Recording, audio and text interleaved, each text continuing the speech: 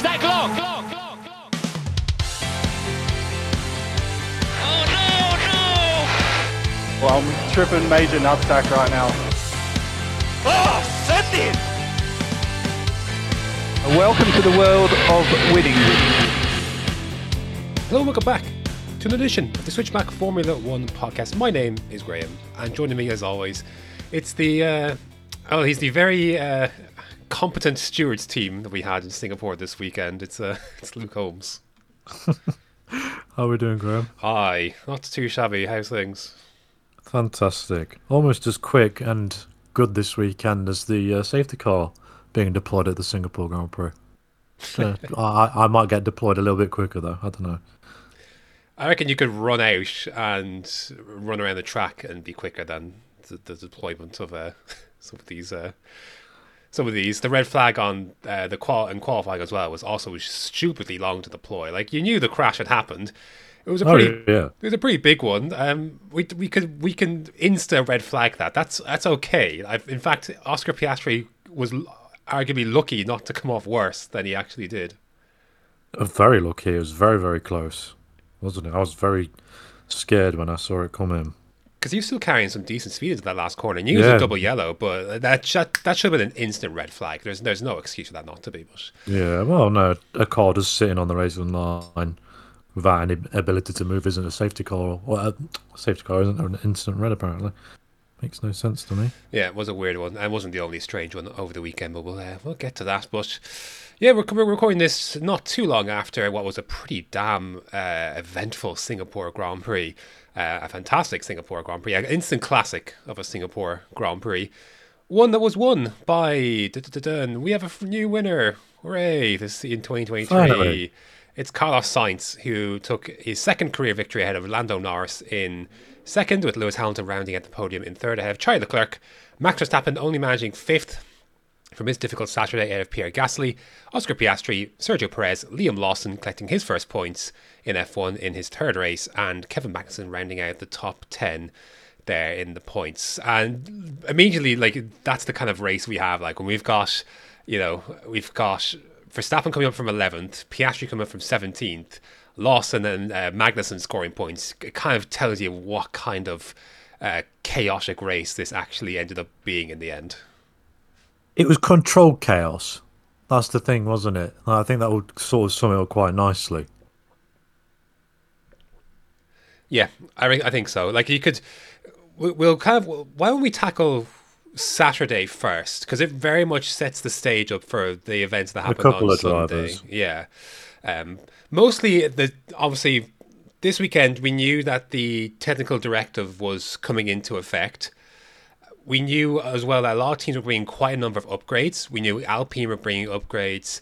We ended up finding out McLaren were bringing upgrades, but only for Norris's car, with Piastri getting these next upgrades in Japan this coming week. We knew that, AlphaTauri ended up bringing some upgrades. So a lot of teams across the board brought upgrades. And then came the news that Haas are going to be bringing a major update, becoming the last team to finally go with this downward wash concept on the sides. That's coming in COTA. And they've already described that as Christmas coming early. So then it seems like that'll be... And they're also describing it as their biggest in-season update ever. Just as big as last year's, no? For their only one last year, yeah. We're hungry, yeah. Great. So that bodes well for them. But lots of upgrades across the board. But the Saturday, Red Bull have also brought upgrades, specifically to their floor. But they ended up going back to their original floor on Saturday, having ran it on Friday. So we don't believe this is to do with the technical the technical directive that came into place. But they're just running they decided to go back to what was true and tested, was what Christian Horner said about the floor. Sorry, was it Paul Mullen actually said it was true and tested? 1 to 2. Anyway. Q2 comes along. We'll go through some of the nuances that affected the specific drivers involved when we get to them. But just in terms of setting up the rest of the weekend, because we talked about, could this be the one weekend where Red Bull could be upset? We both thought it was a possibility. Evidence in the past has suggested that, and this hasn't always been the best of Red Bull tracks, despite how you might think in the past it would favour a car like that and how they've developed across the hybrid era. But last year was only their first victory at this track in the hybrid era, and Verstappen has never taken victory here. Yeah, and Antonio Giovinazzi has led more laps than Max at Singapore, Yeah, which is one of the stats of the weekend, I think. 100%. That was I loved that. But I think it was Will Buxton was talking about that on the pre-weekend show. I thought that was Shambles. that was a great stat. But yeah, but that says in part some of what has been the dynamic at this track, and we've seen it before tripping up Mercedes when they were at their peak.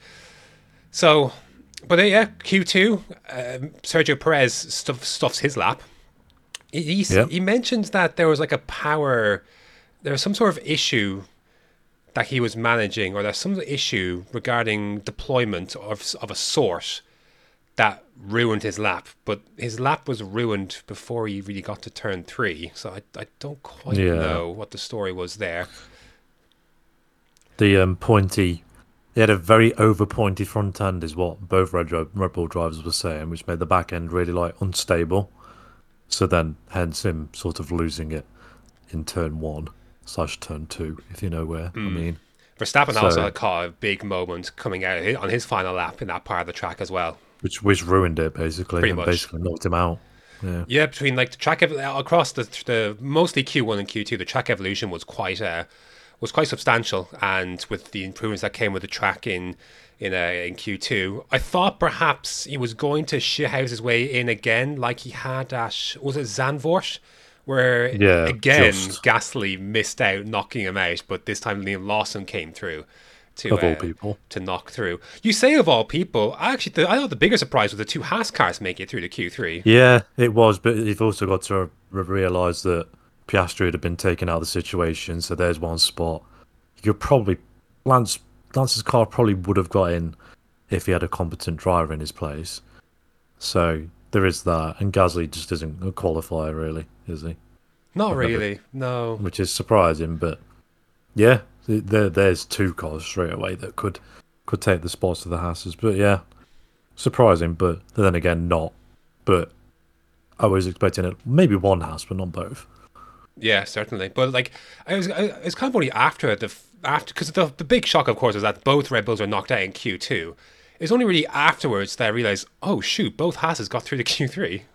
Yeah, I was sat there watching Q3 and I was like, oh, they're both in. Yeah, okay. I didn't realise, because it was just a shock, because we were so focused on the fact that this dominant force this year, one of the greatest cars ever created in the sport, given it's just won 15 races in a row, 14 for the season, that they're both knocked out in Q2, which is quite remarkable. But it set up what was to come for Q3. It was basically a who wants it? Like, who wants it? Who wants pole? Who wants a chance to take pole position at a track that is notoriously difficult to overtake? And that, I think that was still pretty much the case, despite the track changes. That, to be honest, we're not really made for overtaking in mind. There are other developments going on in the cities that I believe it's to do with a local arena.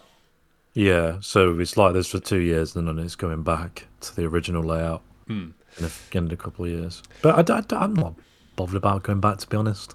I prefer the old layout, but I think this one set up more opportunities personally, but it did for one moment later in the race, which we'll talk about. But the Red Bull knockout set up Q3, and Ferrari had looked pretty strong throughout the weekend. So did the Mercedes.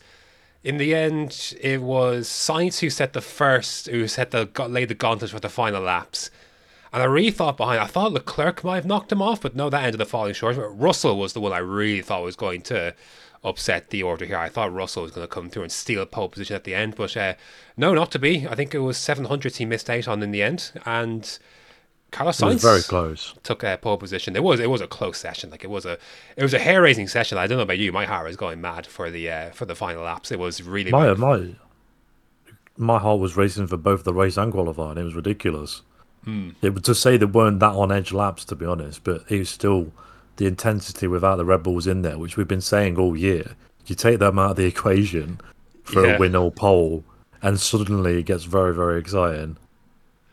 Yeah, very much so. Like, because even though Saturdays have been close, when Verstappen does end up putting the lap, it's like, oh, 7 times clear, and you're just like, oh. Well, okay. No, like, there's been more than a few occasions where it's only been a few hundreds, whether that be ahead of Norris or Leclerc or something. But the qualifying has been pretty close on between everyone, including Red Bull at times. But yeah, they were very much out of the play. And then the Grand Prix Sunday. Basically, you could break this race down into three different parts. One being the race start, which worked in Ferrari's favour because they got the desired result that they wanted to, because Charles Leclerc started on the softs. They jumped Russell. I was surprised they managed to do so, because it's easier said than done.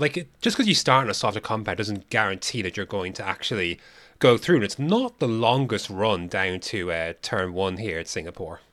It's really not, but for some strange reason, Ferrari went for it, and it really worked. It worked. And I was like, oh my god, Ferrari have done something clever here. This makes perfect sense. Split the strategies. You can go for the undercut, you can protect, while the other one drives off and slow the pack down, control the pace. That's basically what Singapore is of recent times because of how shit the wear is. And a two-stop not being valid because the pit lane is just too long and too much time is lost. So them actually using their brains for once, it baffled me a little bit. I won't lie. Yeah, going on the softs allowed them to do what basically, if you saw the 2019 races, I don't know what lap it was in 2019, but everyone was very close together, and then the race leader decided, right, go for it. I mean, which I think it was Leclerc at the time, who was leading that race as well. And that's what this race was until lap 20. We actually never got to go time in the end, because by that 20, Logan Sargent had stuffed his. And I guess which for others, for the race start, I mean, you had Perez taking out Tsunoda. You had Verstappen making up a few places, but eventually settling in behind the Ocon and Alonso scrap that was going on. Yeah. Who else? That's really a few other movers around here and there. Yeah, that was about it, wasn't it? I was just going to say Magnussen was just sort of holding position. Yeah, but that was holding everybody back. Basically, he was ahead of Ocon, Alonso, and then Verstappen. But they all had their turns kind of spreading out a bit. You was Hamilton going across the track saying Russell pushed him off. I don't think he believed it. I think it was just they're just trying to justify him. I guess trying to keep I went down to the side of the track because there was no other space there. I don't think Russell pushed him out. I don't think he believes that either. But no, anyway. No, definitely not. It was just to try and get in front of Lando. Stay in front of Lando. That didn't work. They gave the position back to Russell, and then they ended up giving the position back to Norris once the incident had been noted. And I think that was the wise thing to do. I thought they were going to ponder on that one and let themselves get a 5-second penalty, but no, I think they made the correct choice to file back in behind Norris. It was frustrating for Hamilton, I know, but it's just not worth 5 seconds. That. Yeah. And then lap 20 occurred where Sargent put the car in the wall at turn 8, turn 9? Yeah, that section, after the straight. He put it in there and got the car out, but had the front wing under him, and the safety car was deployed. Now, I can understand the apprehension, but I think with because you can see actually watching the world feed, the bits that were breaking away from Sargent at various parts of the track, different parts of the track, you couldn't. I don't think it was a case you could cover under a VSC to one area. There were multiple parts of the track that were affected, and I think ultimately, I don't think it doesn't look great, but I think it was the right call just because you don't want to mess around when you've seen the bits break off and they're scattered at various parts of the track. It's just not worth it. I think I'm sure it was difficult for some to understand, but I think it was on balance the right call to bring out the safety car. Oh yeah, definitely. There's just too many bits everywhere. There's still the safety car went on for way too long. I'll say that what it was, but I'm guessing they were seeing bits that weren't seen, and then they bring all them in, and then they'd find some more, and they'd have to go back out and get that. And yeah, it's not the easiest to spot carbon fiber on a black track, I guess. No, not the easiest to spot.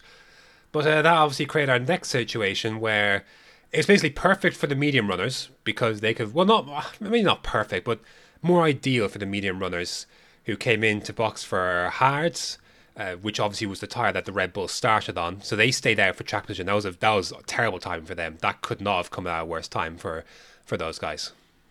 Yeah, it really couldn't. They were literally stuffed at that point. Yeah. And Verstappen didn't even get the benefit of getting track position on Sainz, who still stayed out in front. Perez filed into fourth, but those guys got swallowed very quickly on the safety car restart. So Sainz quickly made his way through Russell.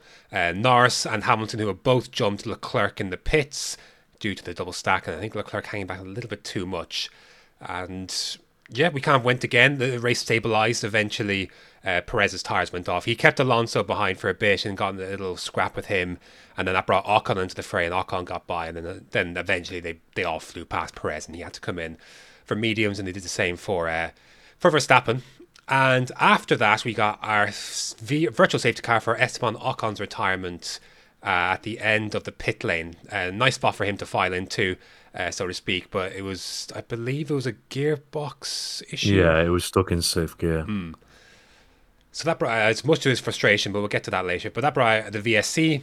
At this point, Mercedes and Russell was very keen. Like, Russell was absolutely adamant. I want to box opposite to Sainz. Absolutely adamant. They had a fresh set of mediums to play with. They made the right move. Both Mercedes made the right move to come into the pits to at that point to make a stop, even though it dropped them about 15 seconds behind. Yeah, because the tyres had been on 25 laps at that point, and they got another, 20 at least to do to get to the end of the race. And I don't believe anybody had taken the hards that far. And I think they had an understanding that they could do that stint, but it'd be literally cutthroat. If it goes, you might get a puncture. And yeah, so I think Mercedes played it absolutely spot on. And because everybody was sort of controlling the pace, it sort of left a window of pace that could be used for the hard runners. But it was a little too late at that point, because the gap had basically was going to get absolutely eaten into by at least 2-3 seconds a lap by the Mercs. The thing is, like, the hards would have easily gone to the end. It's just nothing was changing out the front. Like, with Russell, like, the race was very much managed by Sainz. Nothing was changing at the front. There was very well managed race by Sainz, but like Russell was like not closer to make a move. He was always in that kind of second range, but so it made sense for them to do something different. And by them pushing hard on a new set of mediums, it would force Sainz and the others to pick up the pace more than maybe what they would have been comfortable with on that set of hards to go to the end. So it really forced a dynamic, and then we had an absolutely fascinating chase down. The two Mercedes chasing down Sainz, Norris, Leclerc, and with us Vash Leclerc easily, because he was left out and he kind of got shafted really. But it was after that, so they caught up then to Sainz and Norris. Sainz was out of DRS range of Norris, and then Sainz brilliantly, and we know he's one of the shrewdest operators on the grid. We know he's an extremely intelligent driver. He brought Norris into his DRS to protect him from the Mercedes, protect both of them, I think, from the Mercedes more so, because he knew, like, if they overtake Norris, it's game over. Oh yeah, no, they would have out-tractioned him easily. They might not have been able to get past through the corners, whatever, but on traction, them new mediums was an absolute making mincemeat of all the cars on hards. They were no match.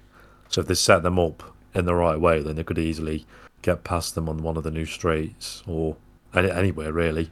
So Sainz knew the best option was to keep a DRS train going, and it worked. Like, it did work. Russell, so clever. Russell got one chance heading down that new straight, which there wasn't in DRS zone 4, which was much to Hamilton's chagrin. And I think really, had there been a DRS zone there, I don't know if anything would have changed, because like Norris would have had it as well. But we certainly got, that was the new bit of action we got with that new part of the track. Russell had a go. Norris defended it.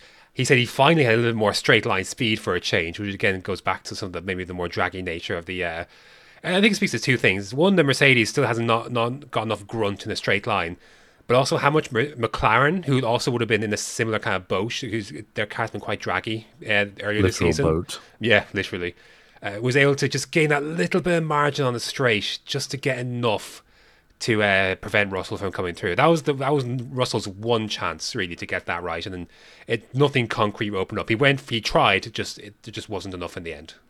Yeah, and then the laps started ticking down. The mediums started wearing. I think they would have still been quicker than the hards at that point, but easily. It's sitting in the dirt here as close as they was All four cars are separated by literally like 1.5 seconds. It was amazing not to much. watch, wasn't it? It's not. We've not had that for a long time. No, 3 teams as well in the mix, and that didn't even include a Red Bull, which was crazy. Yeah, which is good. Oh, that's fantastic. In the end, though, it worked out. Sainz, he did what he had to do. He kept Norris as his friend. Was it the enemy of my enemy is my friend? And that's what Sainz and Norris did. And then Russell then crashed out of his own volition, and that promoted Hamilton to the podium spots. And yeah, 1.2 seconds covered the top 3 in the end. And we'll go to winners and losers of the weekend, because that's essentially how the Grand Prix played out itself. Carlos Sainz just hang on a minute. Initially, I'm gonna give myself a winner of the weekend for predicting that. Was it logic? Was it the fan in you? Take your pick. Well, I mean, I had to predict one out of the 2 Ferrari drivers, and I went with Carlos. So, I mean,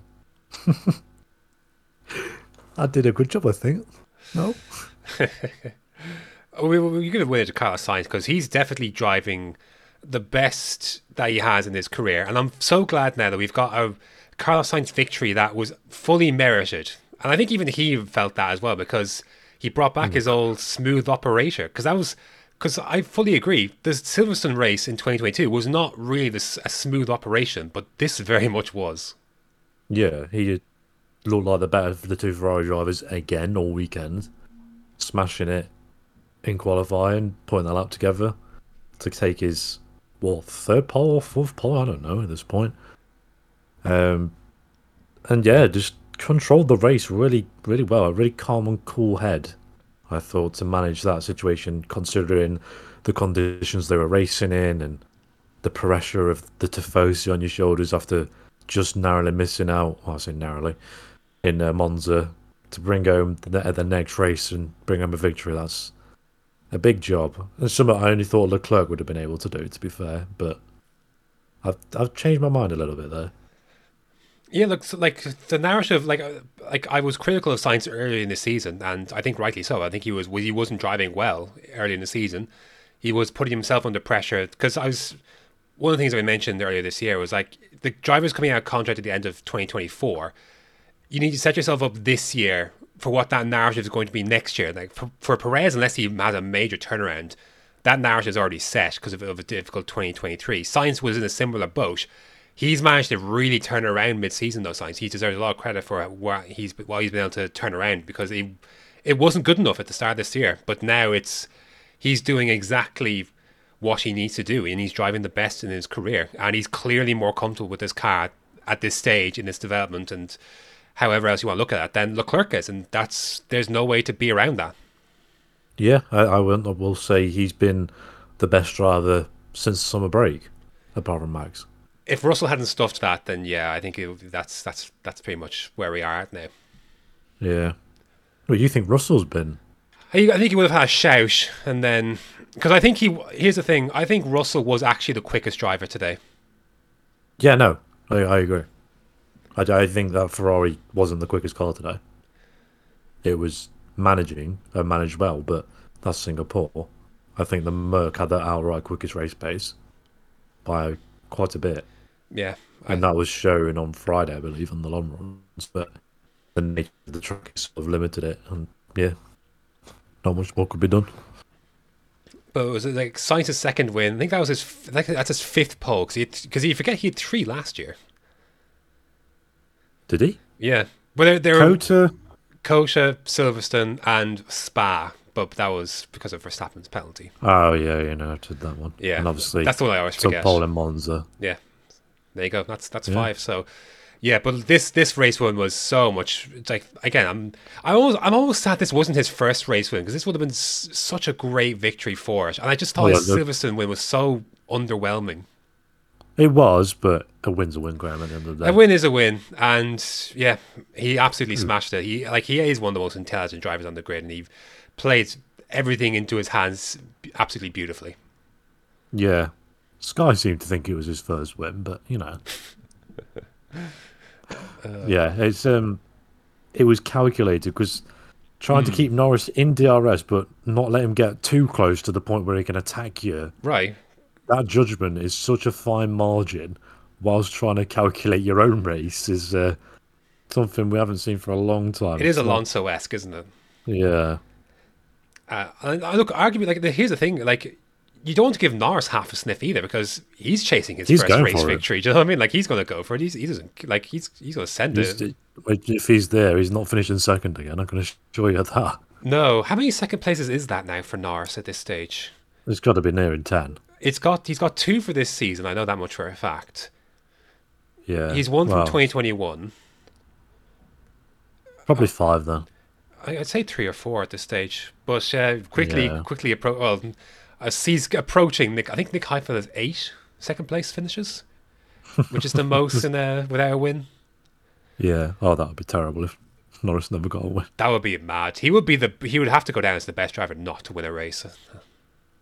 I think definitely. I think that'd be pretty clear. But do you have anything else to add on Carlos Sainz's race at all? Like we kind of covered a lot of it. Literally, I would say that is probably his best weekend in Formula 1. Hands down. Yeah, I think so as well. It was just that next step from building on from Monza, and that's fantastic to see. Like we always talk, like one of the things I always go on about is, yes, they've had a great result, but how, like, what's the progression? Like, how can he follow that up with a similar type of performance, even if that doesn't mean the same necessary result? But this was just a clear evolution of the Italian Grand Prix, and he's just able to materialize that into a better result and the top result. Yeah. Yeah, I don't think he could have done much more in that weekend to prove how much he's improved since the start of the year. Yeah, but he was the perfect driver for Ferrari on that day. 100%. Yeah, very much so. So he's absolutely nailed it.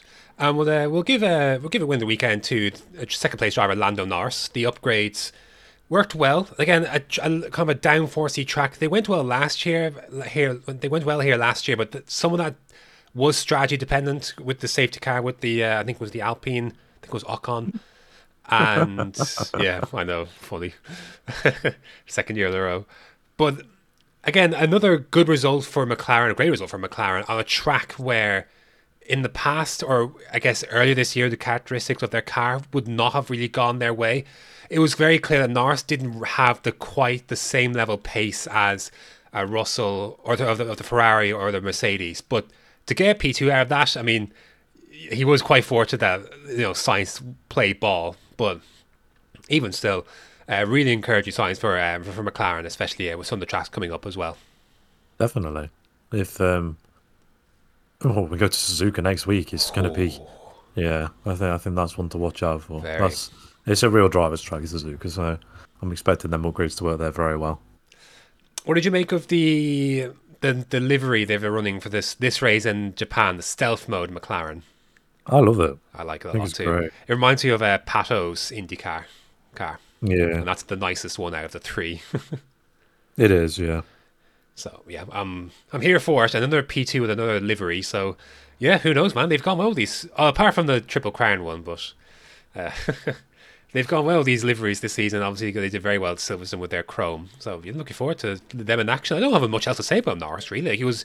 No, we sort of inherited the second place from Mercedes going for it, and then sort of just worked with Carlos, didn't he? And was there to sort of maximise when everybody else sort of made their own choices. And McLaren didn't put a foot wrong. Yeah, I mean, he got by Leclerc obviously in the pits, having to stack, or not with a slow stop. Obviously, having to wait for the Hamilton. Well, rather waiting for Hamilton to go through. Slow release there, and that he got out in front and kept pace. Really, like it's not like they dropped Norris, but he kept pace. And there was obviously pace management, as you said. But yeah, just they were there, and they didn't have the outright pace. But on a day like today, that was fine. Like the race dictated otherwise. Yeah. You don't need outright pace in Singapore sometimes. Yeah, that kind of came to the fore. But yeah, another P2 for Norris. That does his championship. Where does he move himself now? He's on 97 points. He's only 12 points behind Russell. Yeah, I was going to say, when you said about Russell being one of the better drivers of the second half of the season, I was like, I'm not sure about that. Well, I mean, he has shown a significant improvement since Zandvoort onwards, and we just can't talk about that from the Italian Grand Prix as to why that was the case. Yeah, So again, he deserved more than what he got. But yeah, we'll get to it. Who else do you have as a winner of the weekend? Probably have to move on to Lewis Hamilton, I would imagine.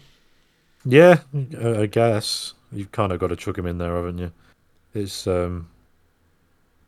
he picked up a P3 that wasn't really on the cards, I don't think, because he was sort of stuck behind Norris for majority of that race. In fact, all of the race, but since he had to let him back past, and then obviously George sort of chucking himself out of the way and into the barrier, basically gifting the podium. And I feel like he had more pace than George at the end. That was weird, wasn't it? I don't understand why that was the case, why he had so much, because he made up about 4+ seconds in those laps.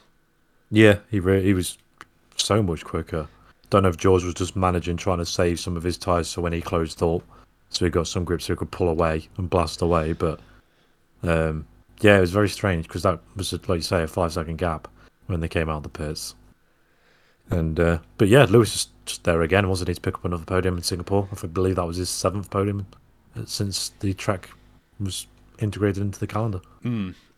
Do you think that Mercedes should have let Hamilton pass Russell given their pace, seeming how the pace broke out on those mediums, Hamilton clearly being the quicker one? No, I really don't. I think it says a lot that they didn't do that. Yeah, it is. I think it would have been cruel for Russell to move out of the way. If that was earlier in the race, sure, move them aside. If they can't get past after 10 laps, let Lewis have a go. If not, we'll swap back. But it was the end of the race, and they were free to race. If Lewis wanted to go for it on Russell, he would have. But he didn't because he was. Well, he tried. I think he was like Russell did go defensive throughout one of the corners once too for Hamilton. Yeah, that's the thing. You can't give someone like Lewis an opportunity, but yeah, he'll go for it. But I think Hamilton was a bigger winner in the sense that his 3rd place finish, coupled with Alonso's first non-point scoring finish of the season in a race on Sunday, means that Hamilton moves 10 points above Alonso for 3rd in the championship now, and they should be. I'd imagine again, ebbs and flows, but given the pace of that Mercedes at this stage of the season, I'd be surprised if Alonso got back ahead and was able to keep it there. Yeah. I would be very surprised considering.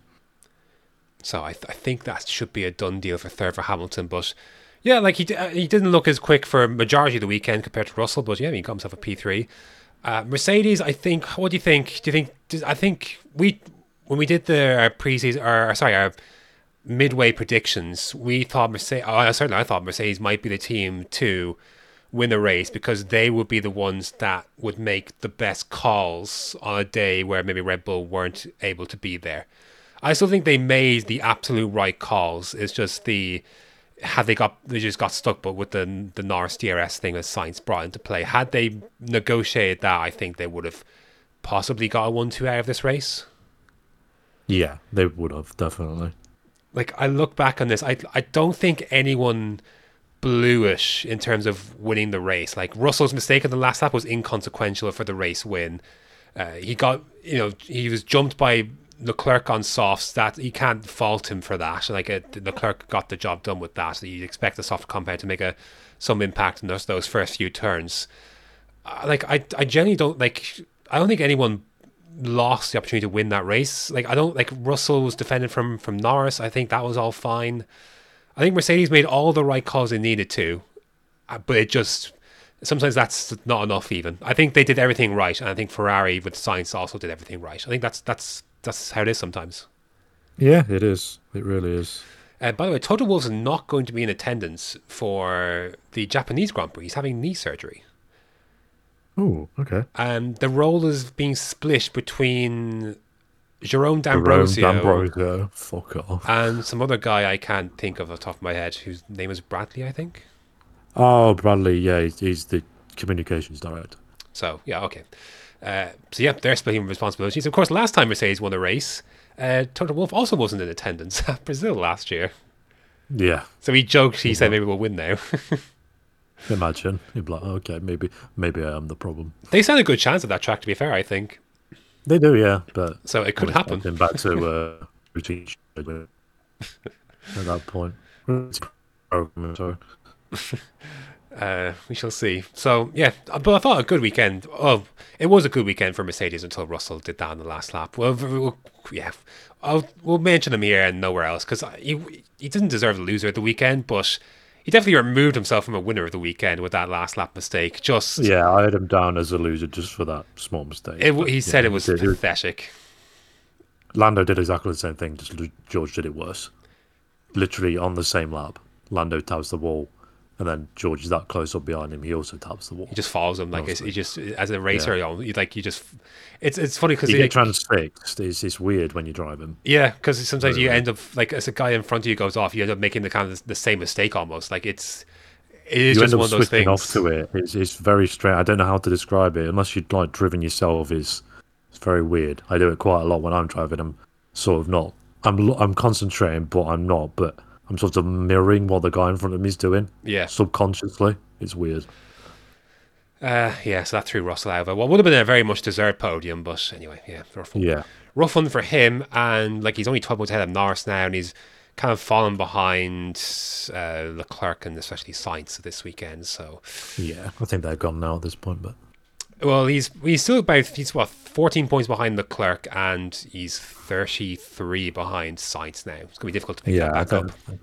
Yeah, he's really got battle with Leclerc and Norris at this point, hasn't he? Yeah, very much so. That's very much his fight. 12 points ahead of Norris and 14 behind Leclerc. So yeah, should be an interesting one.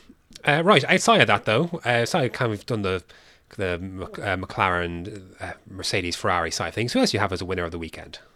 I have Leclerc, but it's not a big winner. He's just, he's just there. He was very much sacrificed as Mercedes put to George Russell, wasn't he? Pretty much had to back up Sainz, and then the pit stops didn't work out in his favour, and they couldn't box him because they didn't have a new. I guess are you better off staying out on the set of hards that you're on, or coming for a scrub set of mediums? Yeah, that's the thing, isn't it? And Charles was basically saying in the interviews after the race that the whole plan was for him to be sacrificed anyway, so to help Carlos win. I did like that Fred Vasseur stood on the podium for Ferrari, his first race win at the helm. He was like, right, I'm going. Oh, good. Yeah, as you should. Yeah, fuck you all. Leclerc, I thought he drove fine. It was just, he got unlucky in parts and was very much the made to play the second role for Sainz, which I get, given that how few and far chances are to win a race this year. Once whoever got pole on Saturday was basically there's a designated driver for Sunday. I think they knew they had a chance in front of them, and I think they did what they had to do, and unfortunately that shafted Leclerc in many ways. He just about held on to Verstappen at the end. Another lap and that was gone. Yeah, give the other sector one. But some good points for the team actually. I thought for Ferrari though, just to kind of quickly just to bring that back slightly. Are they in front of Aston now? They're very much in front of Aston now. They're 265 to Aston's 217. They're only 24 points behind Mercedes. Yeah. Obviously, Russell losing out was a big loss. Yeah. Big loss. That was 18 points gone, given that it threw 15 points away or 17 points. It was an 18. Yeah. It was a 22-point swing. Yeah. It gave Leclerc 2 extra points for finishing fourth instead of fifth. Yeah. So, and plus the 15 lost. So, yeah, that was a rough one for them. But I still think Mercedes should be okay. It'll be interesting to see how Russell responds to that, because that's a pretty damaging accident to have, especially for your ego. For a rookie, yeah. Yeah, as he put it, rookie mistake. He had so much facts to yell in the car afterwards. It was funny. Yeah, he was crying afterwards. Yeah, he had sunglasses on in the paddock afterwards. I think it was a pretty rough one for him. So I'm interested personally to see his response next week, because he put it on the wall on the last corner instead. He could do the big one with a mistake like that. Yes. I'm going to give the win of the weekend to Alpine and Pierre Gasly for finishing sixth. Turning 12 into 6 for Gasly, which is good. Obviously, he directly benefited, of course, from his teammate retiring. But the upgrades that Alpine brought to this event definitely put them right on par with Aston Martin, it seemed, from what the race showed. They were very, very similar, those two, in terms of pace. And so P6 for Gasly from P12. He was wrestling quite hard with Magnussen earlier on. It's funny, he was talking to the post-race show on F1 TV. He talked about how Magnussen told him before and he was going to fight hard, and he said he was true to his word. At least he told him. Yeah, which I thought was pretty funny. But a really solid result for Gasly. Here's the thing, it was a very understated drive for Gasly. You didn't really see him a lot other than the Magnussen stuff, but he just didn't really have to. The pace was good. And with results, obviously, with Ocon, and obviously everyone got bumped up a spot with Russell going out late on, but a really solid drive. 8 points for the team. Very, very solid. That moves Gasly. I think that should move him. Does that move ahead of Ocon now? It does. He's ahead of Piastri, I believe. Yeah, he moves ahead of Piastri. Or sorry, I think he was ahead of Piastri to begin with, just about. He's 2 points behind Stroll now, 47 to 45, and Ocon's there on 36. Yeah.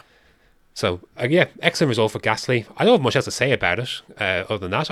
Me either. They're in a good place with that update seemed to definitely bring them a step ahead, or a step up rather, than what they were. So that seems to be really encouraging for them. Yeah. And Ocon drove a good race. He was on set for that sixth. That would have been fifth. Well, I mean, actually, that's not. You can't say that, because without Ocon retiring, that entire scenario doesn't happen to begin with, does it? The Russell thing at the end. So yeah, none of that happens. He was set to drive for a sixth place, so that was rough. And he was look, second year in a row he's retired to this track. He was quite rightly despondent after that. He was nailed on for a very good result. So he had done the hard work as well. He'd overtaken Alonso after the Perez skirmish. He'd done all the hard bit. He just had to bring it home. So that was tough. Look, whether that would have been enough to hold on against Verstappen on mediums is hard to say. But yeah, he drove a very solid race and he got nothing for it. Yeah. So that was rough. But I think overall they can be encouraged by their pace. Definitely. I could throw in Oscar Piastri to win the weekend as well for turning 17th into 7th. Yes, it was, again, because of the safety car and just making the most of everybody else sort of dropping out or getting taken out or whatever. It just didn't have the upgrades, but I think it maximised what he had underneath him, considering he was very unlucky, considering in Q1 and obviously brought out the red flag as Oscar was going over the line. So it was a sort of race was done before it was already started, but he made the most of it and got points at the end of it, which is great, because they wouldn't have done that last year with Ricciardo. Except they did do it last year with Ricciardo. He finished 5th. Well, yeah. You know what I mean.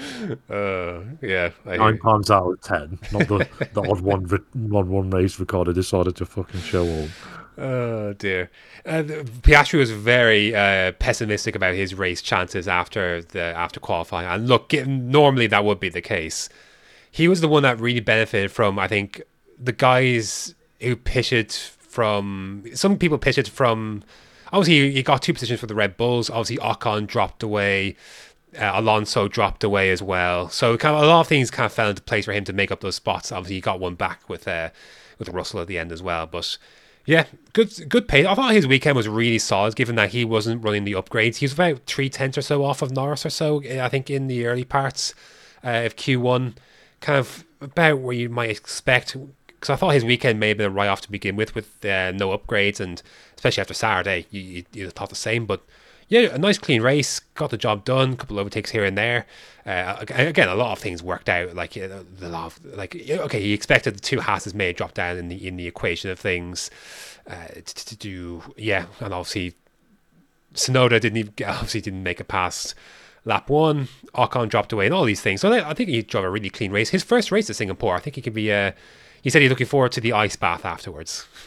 Yeah, definitely. I think everyone was. They were all dripping. Yeah. He wasn't a big fan of ice baths heading into the weekend, but that's what having an ice bath with a few rubber ducks will do for you, man. It'll change your dynamic, change your perspective. So he did a great job for P7 in the end. So yeah, he salvaged good points, and he gets the upgrade in Japan this week, and that's going to be fascinating to watch. We're going to see Piastri right back in the frame of things, I reckon. Yeah. So it should be exciting. Win of the weekend as well, Liam Lawson. Yes. Very much deserved, I think. I don't know. I'm sorry. If you're going to give Oscar a winner and then go, I don't know, about Lawson, Here's the thing. Lawson drove well. you have an agenda against Lawson. I'm sorry, you do. I have a case against Lawson for a few things, but Yeah, the man drove a good race, Graham. I'm not Give him saying some credit. I'm not saying he didn't drive a good race. He did drive a good race. It was circumstantial, and Yuki probably would have got the points instead. That's But fine. I will argue that, but I'm not going to sit here and I'm not going to sit here and say Lawson didn't drive a good race. He drove a good race. Was he lucky to finish in the points? Yes. Albon was on his ass. Perez shoved Albon into a wall. Shoved isn't the word. Yes, you're right. Yeeted. It was worse than that. Yeeted. One of the worst moves I've ever seen in my life. Yeah. But we'll get on to that. So, he was obviously, a lot of people, there was chaos around. Lawson was able to still rise above it and finish ninth. He did a very good job with that. So he got In 2 Q3? points. Yeah, he got into Q3. He knocked out the two Red Bulls to do so. That was a good job from him. He did, it's tough because we have no representative of I know. what this whole Lawson thing is versus Tsunoda, who's been shafted the majority of the time. Those two have been teammates. Again, I'll talk about Tsunoda separately, but give Lawson his due. He scored points in his third race. There's an interesting dynamic that's being pushed out there. I think the race had this about Lawson for the Williams seat. Yeah, this is what I've seen all over Twitter. I think, that's where this is going to end up going. Which I'm fine with. I'm fine with that. Yeah, that's fine with me. What I'm not okay with is because the whole notion seems to be that Ricciardo's in that seat next year no matter what. It's Tsunoda's place that seems to be up for debate all of a sudden, which I could not disagree with more. Tsunoda's place of this team should not even be a question. Yeah, no, it shouldn't be. Unless the new management thinks otherwise, or they know Tsunoda's going somewhere else. Which I can only imagine is Aston Martin. That's the only thing I could think of.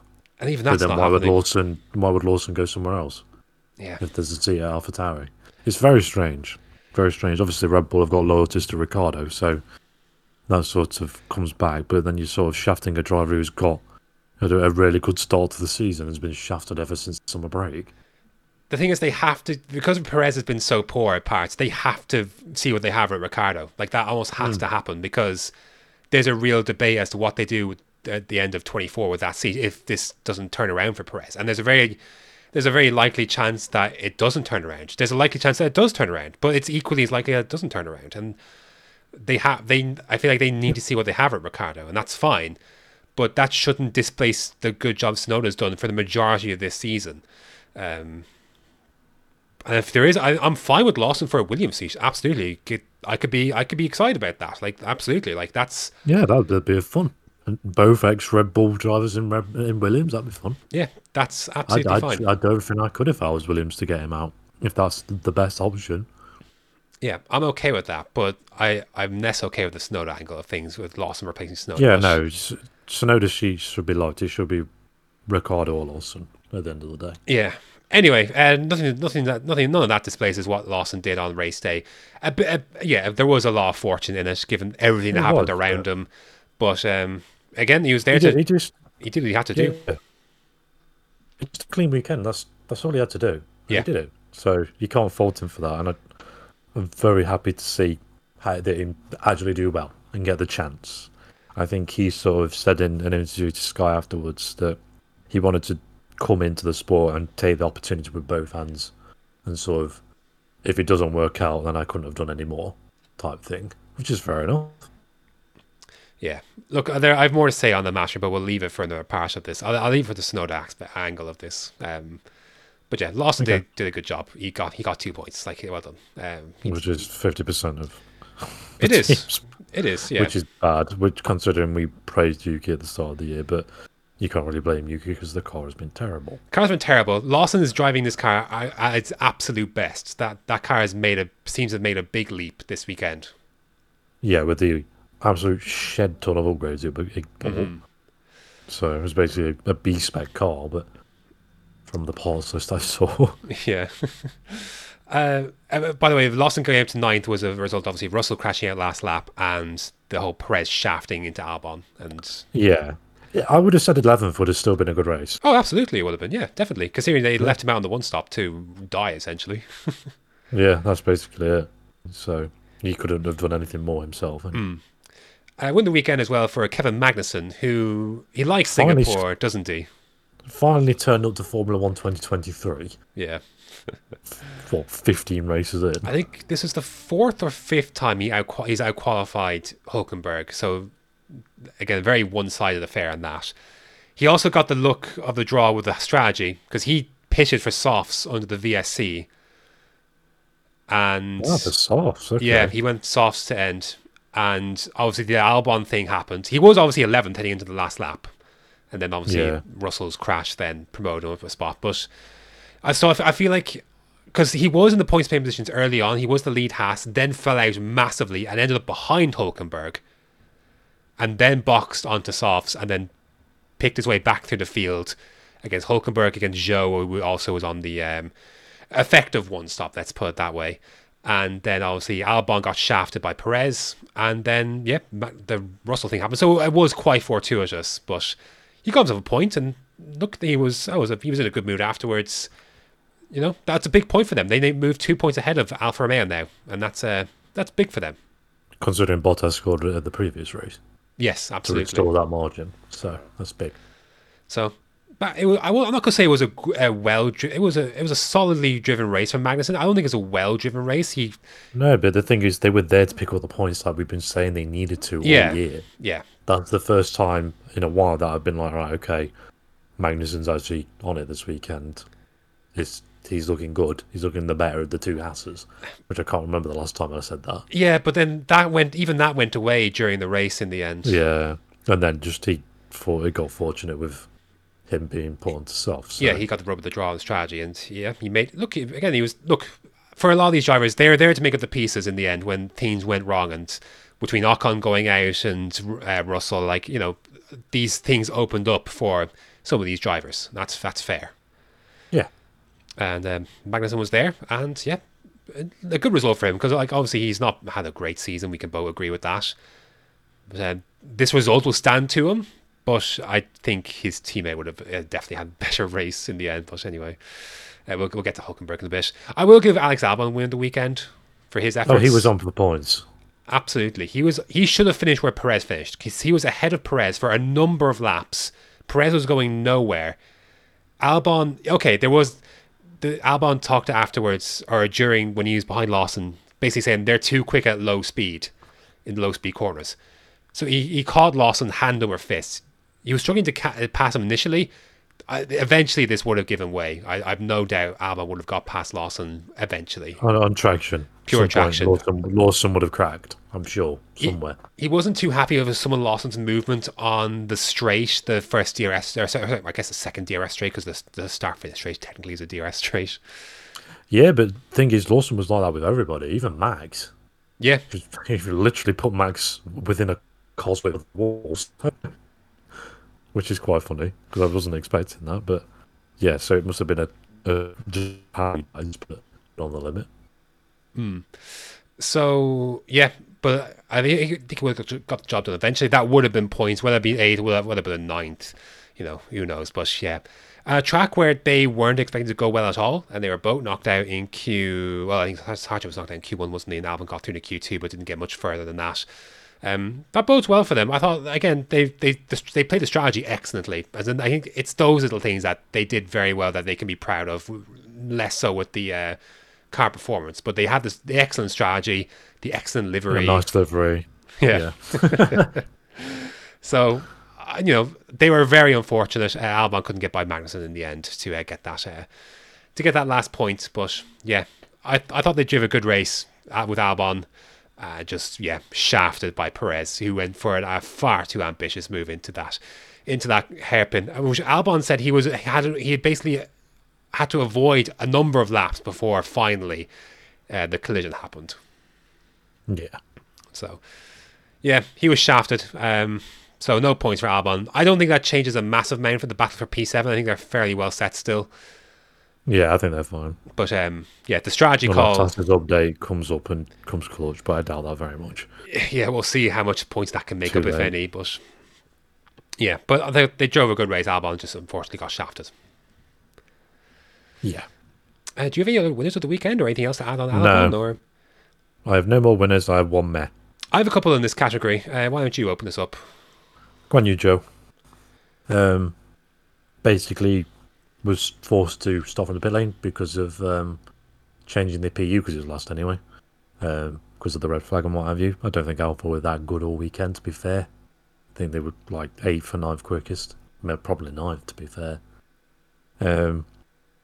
Started on the softs and then came into pits straight away, pretty much, and went on to the mediums or the hards or whatever it was, and then ended up switching back onto the mediums, but had the safety car and basically finished 12th or 13th. I don't even know at this point. Yeah, Yeah, Zhou's race. I thought he actually drove I thought he drove a really good race. Fresh off the heels of a contract extension for him for next year, he'll be back at Alfa Romeo for 2023. That was announced during the weekend. Much to our surprise, Well, considering the reports. Yeah, look, the fact that the reporting came out in the such that it was either Djokovic himself or Pourchaire lent to the suggestion that it wasn't as straightforward a decision as it seemed.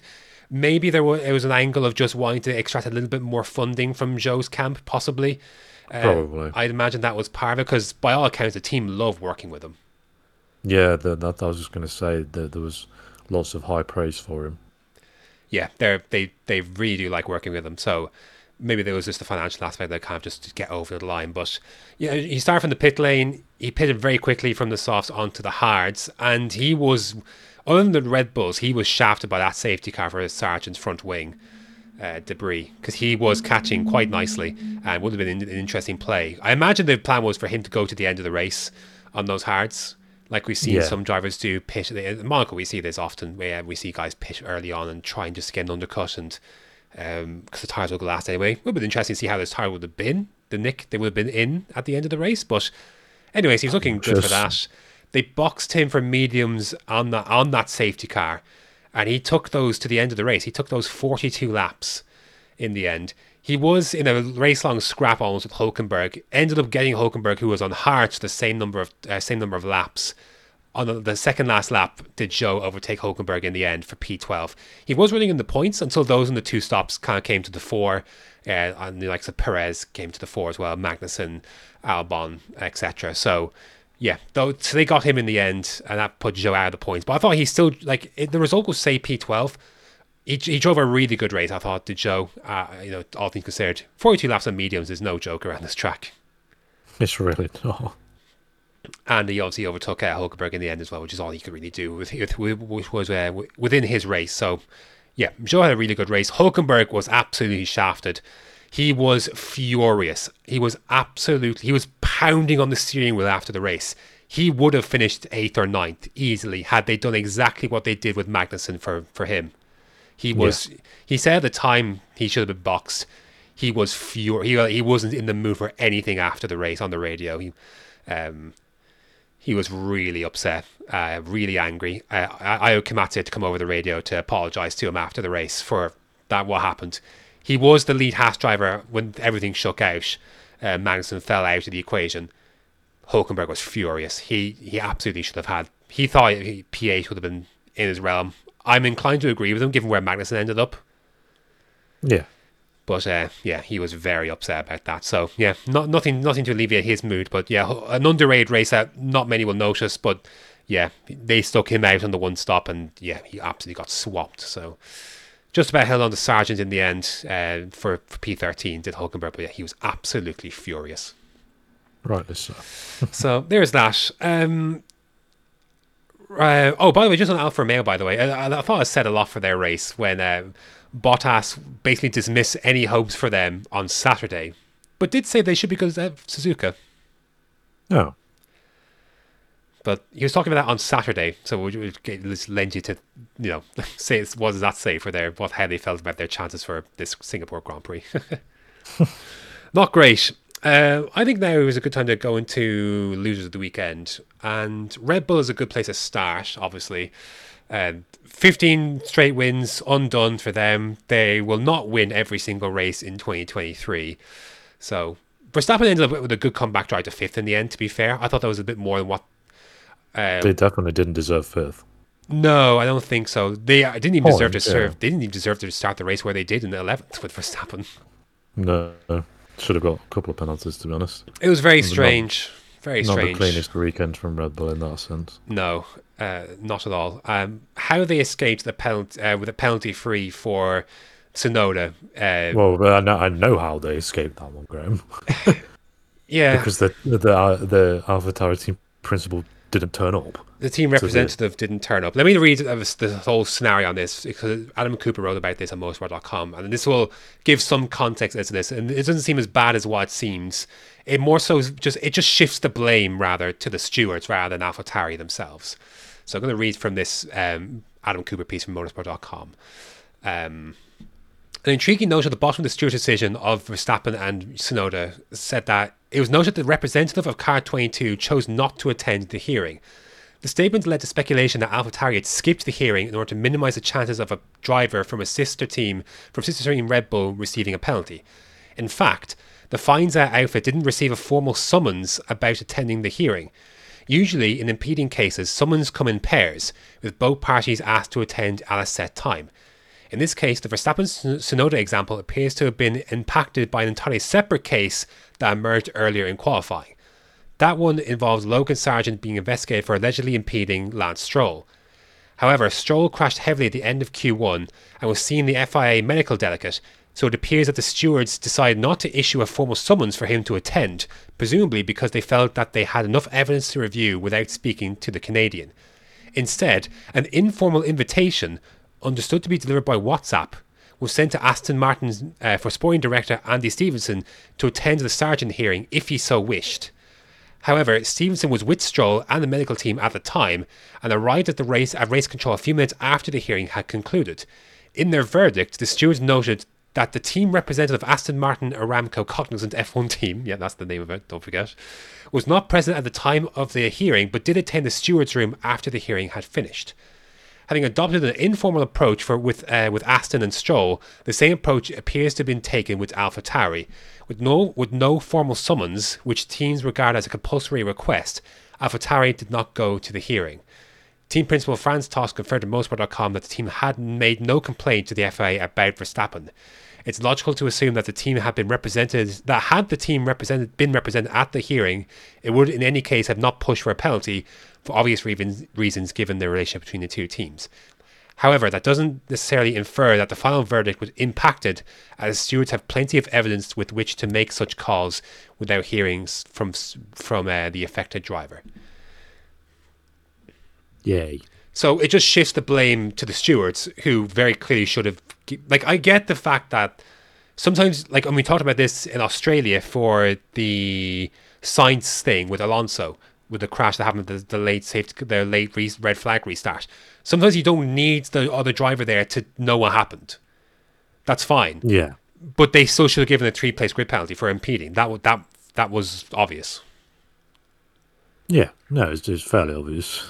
So don't know how it wasn't given. Yeah, so that shifts the blames. It did look dodgy. I was there first as well. I was like, wow, they've just not attended the meeting. That's bullshit. They should be given a penalty for that, like a Red Bull and Verstappen. But yeah, they had everything they needed. It just was just bizarre. They didn't actually make a case, and Verstappen got off scot-free. But that was the star of it, anyways. The race, obviously didn't go. Whether they had the pace to mix it up, had they had the track position, it's unclear. It seems a little unlikely because it did seem like they were on the back foot. I would be hesitant to say that the new technical directive has affected them. It's too soon to tell. Their rivals certainly don't seem to believe that this will continue at Suzuka. We'll see if that's just deflection at all. I think this is such a bad configuration for them. We'll see. And they got the setup wrong, I believe. Yeah, well. They got a whole. Paul Monaghan was talking about their crew chief mechanic, or their crew chief rather, was of the. I thought like they had some inherent issues on the weekend when they were locked in basically from Saturday onwards, and they obviously went back to the floor they had before that they weren't running on Friday. So yeah, I think a combination of things. I wouldn't. And even Toto Wolff was quick to say that it's too early to judge. The technical directive has slowed Red Bull down. I don't think so. Just a bunch of things didn't go in their favour. The race obviously included with the safety car timing on the hards. Verstappen had great pace at the end, but Oh yeah, in even with a car that looked like a handful. yeah, it seemed like a bit of a messy one. But so yeah, but look, they come off the bat. Like obviously, that's 10 wins in a row now for Verstappen. That's the streak. That's the new one. 10 consecutive race wins. 15 for the team if you want to count obviously last season in Abu Dhabi. Just quite a remarkable journey they've been on. It had to end at some point. We kind of thought it might at this track. I think this was the biggest hurdle, wasn't it? That if they could do Singapore, they had a good chance to do the rest. Yeah, that's the thing in it. Yeah, Singapore is always an outlier because of what it is. So in terms of layout and tyre wear and all the shenanigans that go with Singapore on its own, it's just a mess. Yeah, but yeah, it would have been interesting had they got track position. Could they've done, like, yeah, I guess maybe not. Like we saw with how quickly they were swallowed up that even if they had track position, staying out at the safety car, they wouldn't have been able to hold on, as it was very clearly evidenced by what happened after the safety car race, where they all got swamped by Norris and Russell and Hamilton, etc. Yeah. But like the race itself, like it kind of played out as it did. I don't think they did a whole lot wrong. Like they were right to gamble for track position. They were just got swallowed. They stayed out as long as they could for hope for another safety car to bring them back into play to penalty mediums. That didn't happen either. If anything, they arguably underestimated with Verstappen how quick the medium was. Maybe they could have done that sooner. They could have maybe got the fourth instead. It could have, yeah. But another, like I said, another sector or so, and they would have got Leclerc, but that would have been funny. Yeah, but like that's really like that was it for Verstappen. That was maximised really to an extent. Perez had much messier weekend of things. Obviously, he was not. He obviously spun on his Q2 lap. Didn't quite make the headway that Verstappen did on mediums. Then twatted Albon out of the way. Didn't make a lot of gains there either, and ended up finishing 8th at the end, keeping 8th with a 5-second penalty in the end for twatting off Albon. So he still finished 11 seconds ahead of Lawson after that penalty. So yeah, Justice. Yeah, real justice there, isn't it? There's not much justice in this world. I would like in. I know it's reference. No, didn't get it. Obviously context is key here, but looking at this situation just head on, it would have been nice, like if they had adopted an IndyCar approach where you have to go back behind the car you pull off the track, so to speak. That would have been a fitting penalty, but no, it should be a penalty, I think personally, but the precedent is 5 seconds for this thing, and even though Albon lost about 15 trying to engage reverse, going out of the hairpin, and points, Perez gets to keep P8 by just driving off the road. So yeah, a bit annoying, that, isn't it? But yeah, it is what it is. But not a clean weekend for Red Bull. One of the few the few cases you could say that in the end in this season. We'll see what happens in Japan. I think it'll be interesting how things go. I expect a kind of upturn to or a return to the norm, so to speak. But it will be interesting to see if the directive has an impact. If it has, we'll see a lot more. It'll be a lot more prevalent in Suzuka, but they're pretty optimistic that it won't be, and their rivals seem to think that they'll go back up to the top anyway. But yeah, a rare scenario for Red Bull this weekend, isn't it? Yeah, but it was going to come at some point eventually, wasn't it? So yeah, the quest for a perfect season rumbles on. It will not be 2023 for Red Bull. No. The higher you go, the harder you fall, I guess. Yeah, this was one of their... Well, obviously, they won the race with Perez here last year, but this was Verstappen's main tripping point last year down the stretch. And yeah, in the long run, this doesn't matter in the slightest. It does not matter. Both championships have done, so it doesn't matter. Red Bull mathematically have the chance to clinch this at this race. They literally needed a clean sweep, and for Mercedes literally not to score. Yeah, but more likely to happen in Suzuka. Yeah, they've got a chance to do so, a much better chance to do so this weekend in Suzuka. We'll see if that happens and that comes to the fore. But yeah, other losers of the weekend, you'd have to say Fernando Alonso and Aston Martin. I'm just going to put Aston as a whole. Yeah. That car was also not great on the hards, and Alonso was struggling with it all weekend. It just didn't look comfortable, even though he was comfortably in the points early on in the race, fighting with Ocon and stuff, but it just went from bad to worse. They came into pit for softs on the last VSC, and it backfired because they had a very slow pit stop. Yeah. They were in the pits for nearly a minute. Well, the whole thing with the Really, pit stop bad. was they had a new rear end, had a new jack made for that rear end, and then, couldn't, had problems with the rear jack. Oh, Not the first jack problem I feel like they've had this year. no. Was it Saudi? They had I don't know if I can't remember the race, but off the top of my head, I feel like they've had another issue with a jack at some point this year. I don't think it was Saudi. There was something I remember involving an Aston Martin jack or something, but anyway. Oh, that was the one where the jack touched the back of the car. Is that? Oh, maybe that's what I'm thinking of. Yeah. I thought they had another Before jack the issue penalty somewhere. had been served. Yeah. That was it. Not helped, of course, by Alonso getting a 5-second penalty for locking up and going over the pit lane line, the pit entry. Very clumsy. It was a clumsy one from Alonso. So that kind of compromised his race to begin with, because he was running sixth or so after Ocon's failure, but obviously, then he pitched under the VSC, and that pit stop, as you described, happened. And he found himself in a fight with Logan Sargent for Last. P14, which was essentially last. Russell was classified, of course, but Alonso was last on track, so to speak, as well. So tough one, but even looking at the onboards, that Aston looked like a real handful to drive. It did not. Yeah, well, Alonso said it was undrivable. Yeah. Over the team radio, which is the first time I've ever heard him criticise it. It looked awful, I have to say. It really did look poor. And he couldn't get by Perez either. He was on old hearts as well after the safety car restart. So, look, an uncharacteristic weekend for them. I think their bigger concern is more so the step Alpine took.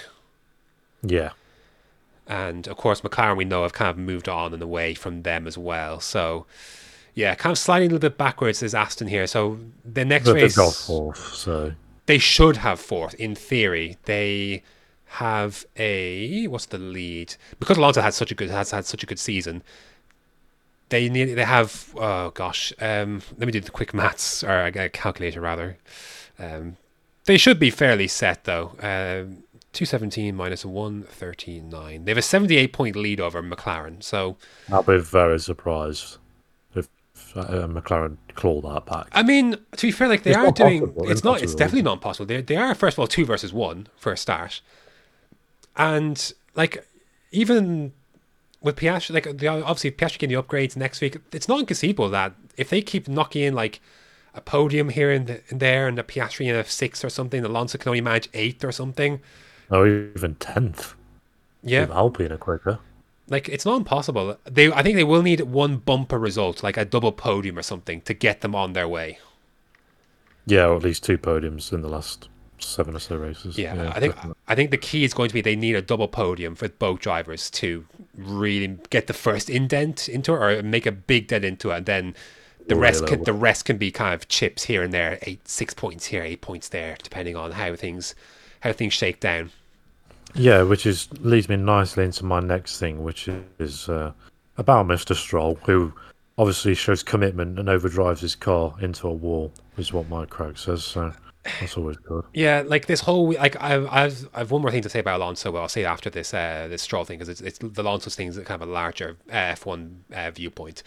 This whole weekend's been really strange from Stroll's side of things, because they've been all weekend. It's just been comments trying to first of all nullify how slow he's been compared to Alonso, which Mike Crack also had to spin out, and then overcommitment. Yeah, he was already. And then Stroll blamed the weighbridge and being in the dirty air behind an Alpine for his qualifying shunt, being behind by the weighbridge and not having enough time to go out and set a lap, essentially. Absolutely bins the car off. So even he was medically cleared. He did wake up Sunday. He said he's a bit sore, but I mean, you're a racing driver. You're you get over. Just get on with it. I reckon he was in much worse shape in Bahrain Probably. than to drive a whole race than he was arguably for this one. Again, that's not based on anything, but he's medically cleared, and you just get on with it at the end of the day. I think the real reason they didn't race was because that car was completely sacked off, and you'd have members of the crew up 24 plus hours to fix that thing and get it turned around with how the night races working and such. They'd be running on empty. I think it would have been unreasonable for the crew to rebuild that thing and be race sharp, so to speak. Yeah. And obviously they've got to, they have to service Alonso's car as well and such. So yeah, I think so. No, so Stroll didn't race, and I that gets him out of the spotlight for how shit he would have been this race, because he was started last anyway. He will start from the pit lane firstly, but yeah, he was shambolic all weekend. He was getting that lap was not good enough anyway to get out of Q1. He was going out regardless, and then took even more out of it. Speaking of qualifying though, there was more kerfuffling of sorts on. In Q1, I'm sure you saw the traffic issues that were in Q1 around. It was a bit ridiculous. There was a sergeant going around for his lap, and 6 or 7 cars pulled off the side. It was sketchy stuff. Alonso has reiterated the whole qualifying format for Formula 1, and he says it needs a tweak. He says the current qualifying system is obsolete now, and the only viable solution is a single lap system, which this has been Alonso's point for all year, is that we should go back to one-shot qualifying. And in a sense, with what the reasoning he pushed, I actually think he's right in some regards. Because, first of all, the drivers unanimously decide, I'm reading from motorsport.com and Jonathan Noble, the drivers unanimously, Matt Q, the drivers unanimously voted to scrap the usual maximum lap time procedure for qualifying. There was that immediately, but because everyone's driving unnecessarily slow. This is what Alonso had to say on the whole thing. Whatever the FIA do, we will find a way to sail that kind of rule. They have a very difficult job in terms of managing traffic on street circuits and things like that. I've said many times that there is only one way to find a solution, which is single lap qualifying. All the other solutions we can test, but will never work because we will always find a way to basically go around it. I think this qualifying format is obsolete. It's been the same for the last 20, 25 years. Exaggeration. But the cars are not the same. We have hybrid engines. We have to charge the battery. We have to cool the tyres. So the only way to go forward is one lap. But he's right in the sense that this whole charging malarkey didn't exist when this format was introduced. Now it's in a sense I see what his point is, because it's no longer exactly fit for purpose, and we've seen plenty of problems with this format now, especially more so in Q1, of course. Yeah, but I don't know. You could go a few ways about it, but I also want to use that to reiterate his stance on one-shot qualifying, which he wants to do. But anyway, an off weekend for Aston Martin. I'm concerned for them going forward. Japan will be an interesting track to see where they really are, because this could be a bit of this last part of the season, as good as the first part was, this last part may drag a little bit now. We'll see where Alpine are, we'll see where Aston are at Japan, but yeah, I'm a little bit concerned for where their pace is now. Same. I've also got a little fun game for you. Oh, hit me. So how many times has Lance Stroll finished above 7th this year? Above 7th? That includes 7th, sorry. Oh, 7th or above. 7th and above. I know he did so, I think it's twice, because he did it at Bahrain, I think he did it at Spain. He did. Is that all? So he's done it 4 times. He's finished in the top 7 4 times? So he's finished 6th at Bahrain and Spain. Finished 7th in Azerbaijan. And then he finished 4th in Australia. Oh, right. Yeah, Australia. Wow, what a fraud result that is. So out of the 15 races, he's finished above 7. Wow. 4 fucking times. That's quite remarkable. I have to say that is quite something. The majority of his points this season came at Australia. A race which you might add, he would be shafted if they not had the red flag count. Obviously Alonso too, of course, we must not forget. To be fair, of course, but he went off at the restart and would have been absolutely last. But the red flag count back saved Aston Martin heavily that day. It really did. Oh dear. Anyway, so yeah, an uncharacteristic weekend for Alonso, and Aston Martin kind of reeling a little bit now. So we'll have to see. We'll have to see where they go from here. But I'm fascinated to see how they approach this. But anyway, yeah, that's them. Loser weekend, Yuki Tsunoda. Right, there's a lot to say here. With Yuki Tsunoda, I'd like to lead this one. Shafted, of course, in Italy. Reliability meant he didn't get to start the race. His teammate finished 11th. I think, didn't we, just going back briefly, we both agreed, didn't we, that if Tsunoda had taken that race, he would have finished in the points. Yeah. We both agreed with that. We both agree. I think we both agree that Tsunoda would have got ahead of his teammate Liam Lawson to Q3 had things worked out in qualifying.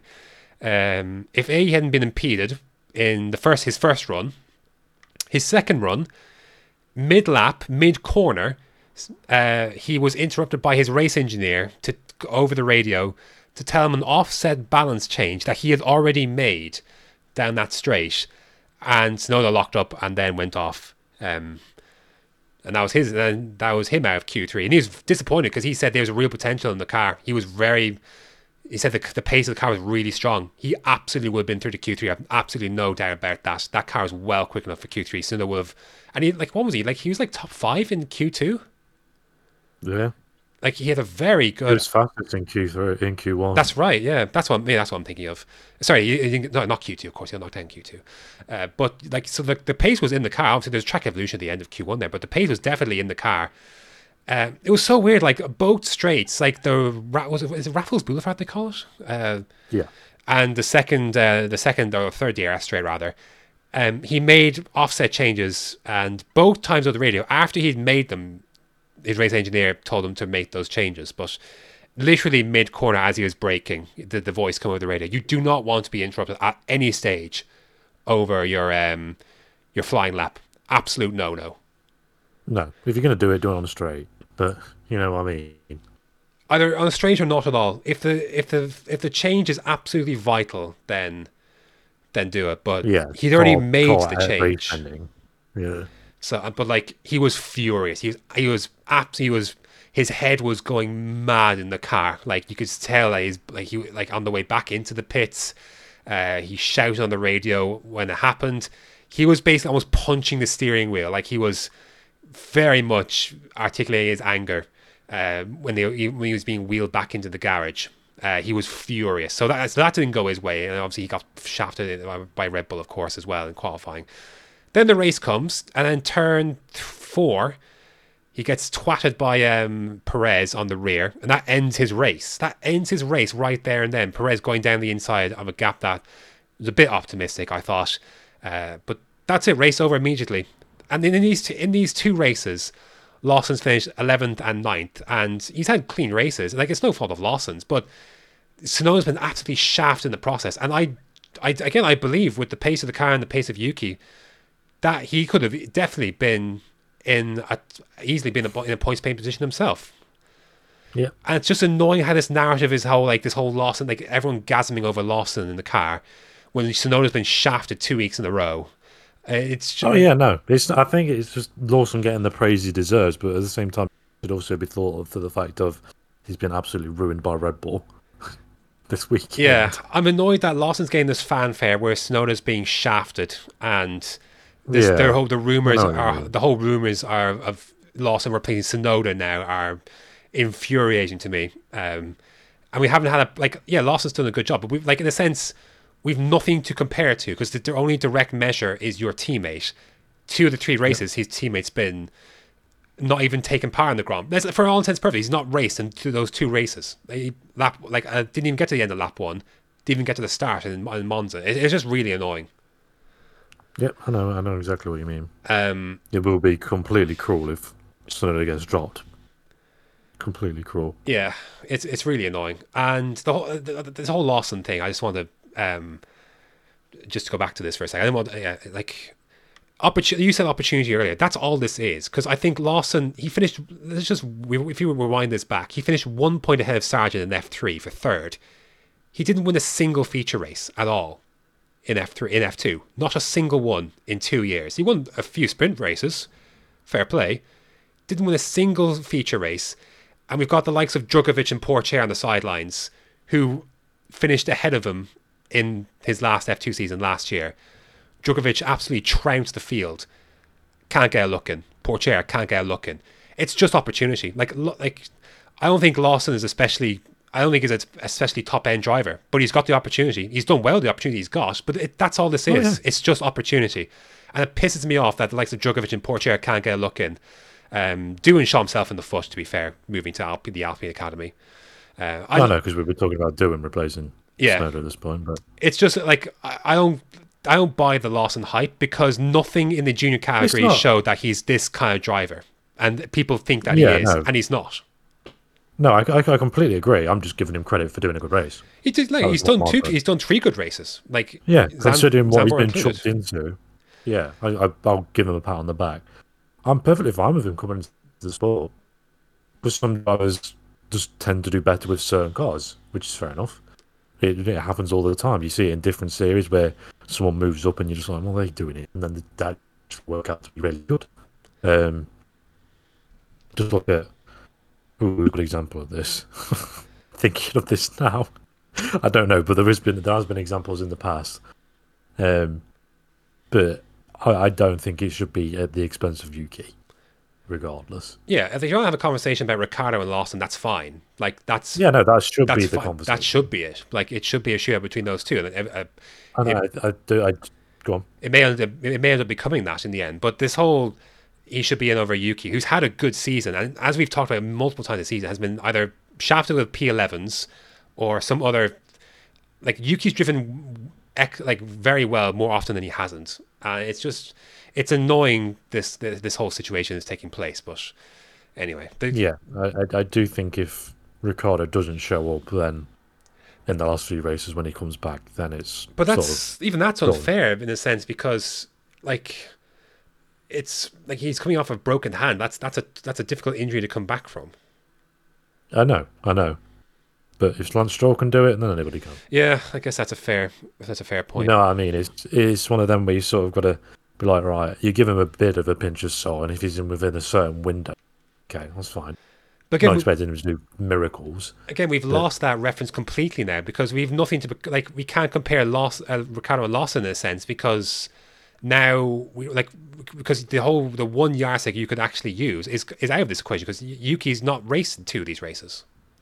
Yeah. So it's just literally going to be all on Japan.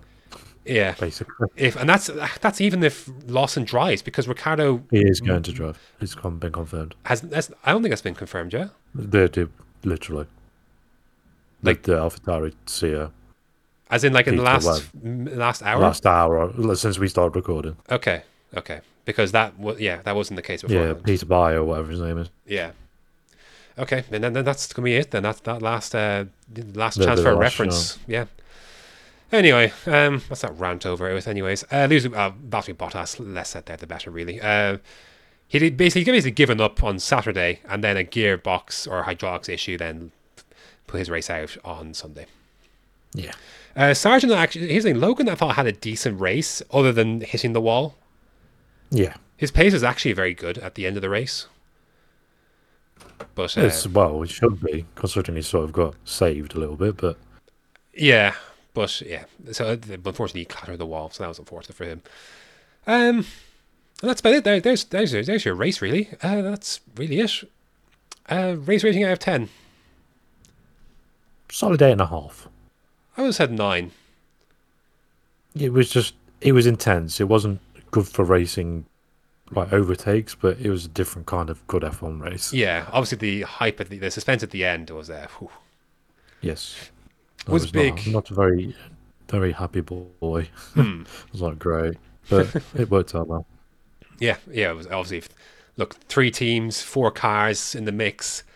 That's more than what you could ask for, really, isn't it? At the end of the day. Yeah. Like 2 would be great. 3 is a bonus. 4 is just even better. So there you go. Actually, very quickly we'll preview Japan, obviously heading in this week. Last year, I want to try and do more of a thing for these preview races, kind of a throwback to last year, what went on and these kind of things. Last year's Japanese Grand Prix, of course, was a very interesting one. We only got basically half a race, with the wet conditions. Obviously, quite contentious with the whole the tractor on the track thing, and Gasly, and obviously the aquaplaning. It's kind of when the wet weather tire was, I think, for the first time properly exposed for what it is, an absolute shit product. We got 28 laps in the end. It was a pretty entertaining 28 laps, I will say. And Verstappen won the championship in weird circumstances then. So, had a Perez and Leclerc round at the podium with their last lap scrap between Leclerc and Perez, right up to the line. With I think Leclerc copped a penalty in the end for staying on the track or forcing Perez off the track. And Ocon did a great defensive drive against Hamilton for fourth. He did, yes. And there's one of the few races Sebastian Vettel showed up at in 2022. And he's going to be showing up again this weekend to plant some bee hotels, they're called, out of Turn 1. Ooh, he's planting one for every team and himself. Lovely. So Vettel will be in attendance, as he was at this race last year. Oh yeah, remember that he just in the most amazing battle we missed on the F1 World Feed, he just kept Alonso behind at the end. He did, yes. Yeah, there was that. And Latifi scored points for the last time. And deserved it that day too. Yeah. Anyway, that was last year's Japanese Grand Prix. This year's Japanese Grand Prix, we're going to see for real this time what, if anything, this technical rectification hurt Red Bull at all, or if it hurts others in comparison. Red Bull again get further away because of it. So I guess we'll find out. We'll find out what response they have. Verstappen's words were basically, "We'll let them have this one for Singapore. We'll see what happens in Japan." The angle, I think what hinges on this weekend is a little bit to do with that. Yeah, McLaren are the ones I'm watching here as ones that they could be contending for victory here. We know they go well at high speed stuff. They've been bringing on upgrades. They're less draggy than they were earlier in the year. I think they stand a really good chance at a double podium, maybe even a race win, depending how some things shake out. Yeah, maybe. Maybe it'd be a good shout. It'd be an interesting watch for sure at 6 a.m. Yeah. Love that. Yeah, they're going to be fascinating to watch. Obviously, Piastri gets the upgrades that Norris had at Singapore. I think they're going to be ones to watch. That car's going to fly around this track. It's going to be so much fun. I hope so. So I think between them and Mercedes can have some similar characteristics of the McLaren as well. They should be targeting big points this weekend again. Those two teams are going to be fascinating to watch compared to where Red Bull are, because we saw even at Silverstone, Verstappen didn't piss away from the field by any means at Silverstone. No, he didn't. That's the thing. And he had to work for it. He did. He certainly did. Obviously, he had to overtake Norris, obviously, of course, from the start. So, yeah, I think very much McLaren and Mercedes could be in play. At least one of those teams I think will be in play. McLaren will be the one I'd wager more money on. But they're going to be fascinating to watch. Oh, yeah, I'm going to completely write Ferrari out of this. Yeah, it wouldn't be a track Just I think they would particularly excel at. We'll see. They'll do all right in qualifying, I think. But like I say, I think the tyres will just die in the race like they normally do. So, unless they found something which would be interesting. Well, I was going to say, they certainly found some confidence in these last few races. Like, would you have said they would have gone so well at Monza? Maybe, but, I mean, I don't know. Well, if the Monza race is taken out of context because they literally did everything to suit the track to please the Tifosi, but new engines, of course, as well, yeah. New engines, bodywork specifically designed for that. They spent a lot of budget on that Monza spec car that people don't realise to make that work. I would agree in the sense that I would expect Ferrari to take a little bit of a step back compared to maybe a McLaren or a Mercedes. Yeah, I'm fully expecting them to be fourth, if anything. Aston range. But I'm interested to see the response from Russell for a start, obviously, after that last lap calamity. Sainz, obviously, just in terms of what he can do against Leclerc, who I think could do the good weekend for his confidence, I think, after a few not rough ones, but just to feel like the man again. Do you know what I mean? Just to feel like top dog. Guy. Yeah. So that man just sort of shifted in the last couple of weeks. Yeah, it's felt like that, hasn't it? Weird. For the guy that I said didn't exist for most of the season. Well, yeah, it's weird. I'm fascinated to see Alpine versus Aston. I think this could be a fun storyline for the weekend. I think you throw Williams into that mix here. Ooh. I want to say, well, I say Williams Albon to that mix here, just purely because if that Williams is in front of them, they ain't getting past. Not a chance. If that car can work even half decently in Sector 1, they're in good shape. Yeah, that's what I mean. I think that will nice voice crack. Will open up a bunch of opportunities for Williams. So it'll probably scrape a point. I don't think they'll be able to hold on to the Alpines and the Astons for the full race, or Aston and probably Alpine, because one of them always both of them teams always end up with one car in there. Yeah, I do see Albon picking up the points here. Interesting. But then again, it's Yuki's home turf, so then I'm like, do I want to chuck Yuki into the mix here? Yeah, like we have to see, because like most teams brought some big updates to Singapore, AlphaTauri being included, unless it has, yeah. But AlphaTauri included, I guess we'll have to see where they filter out into things here, because they could be in the mix again here. Yeah, I'm gonna say they will be at least like 11th, 12th, anyway, in that bracket. But the back is going to be Haas. They're going to be nowhere here. They're going to surely be absolutely crucified because of the tyres. They have to be. Yeah, I don't think this may not. Sector 1 is going to kill them so much. They could qualify well, but the race. Oh yeah, no, I think that it'll be similar to the story to Ferrari, just on a worse scale. Mm-hmm. It's basically what it is. If Ferrari don't do well, then Haas don't do well. Wonder why that is. Yeah, funny that. I mean, I didn't work at Monza though. To be fair, no, it didn't. It didn't. And Alfa Romeo were optimistic that they could have a decent package here with the updates they brought to Singapore that maybe more suit Suzuka. So it is going to be interesting to see how this all shakes down, because we could look at a bit of a jumbled up field here, so to speak. Yeah, I was going to say we could have all 20 cars within a second here, if not even less. This would be crazy. That would be crazy. It would be. I also obviously want to see how this 1 week of this loss in Tsunoda thing, a proper representative of where things are between. Red Bull could certainly do with that. Because they don't want to. I don't think they need to judge Lawson's performances and Yuki's performances off 2 fucking races where Yuki didn't even get to do 1 lap between the 2 races. You got to do half a sector. Which is ridiculous. I know, it's so stupid. By the way, no penalty for Perez. Not even an investigation. Nothing for that. I wonder why that is. But you shouldn't need the F1 can just overrule there needs to be a rule where that doesn't matter if you're affiliated with the team. It shouldn't. F1 has enough to make decisions on their own. They just didn't. Like the stewards were absolutely shocking this weekend. Yeah, they were not good. The AMR safety team would be better. No. So there's a lot of I'm intrigued is the word I would use for this race weekend. There's a lot to decide, up from first all the way down to last. I'm fascinated to see how this all shakes down.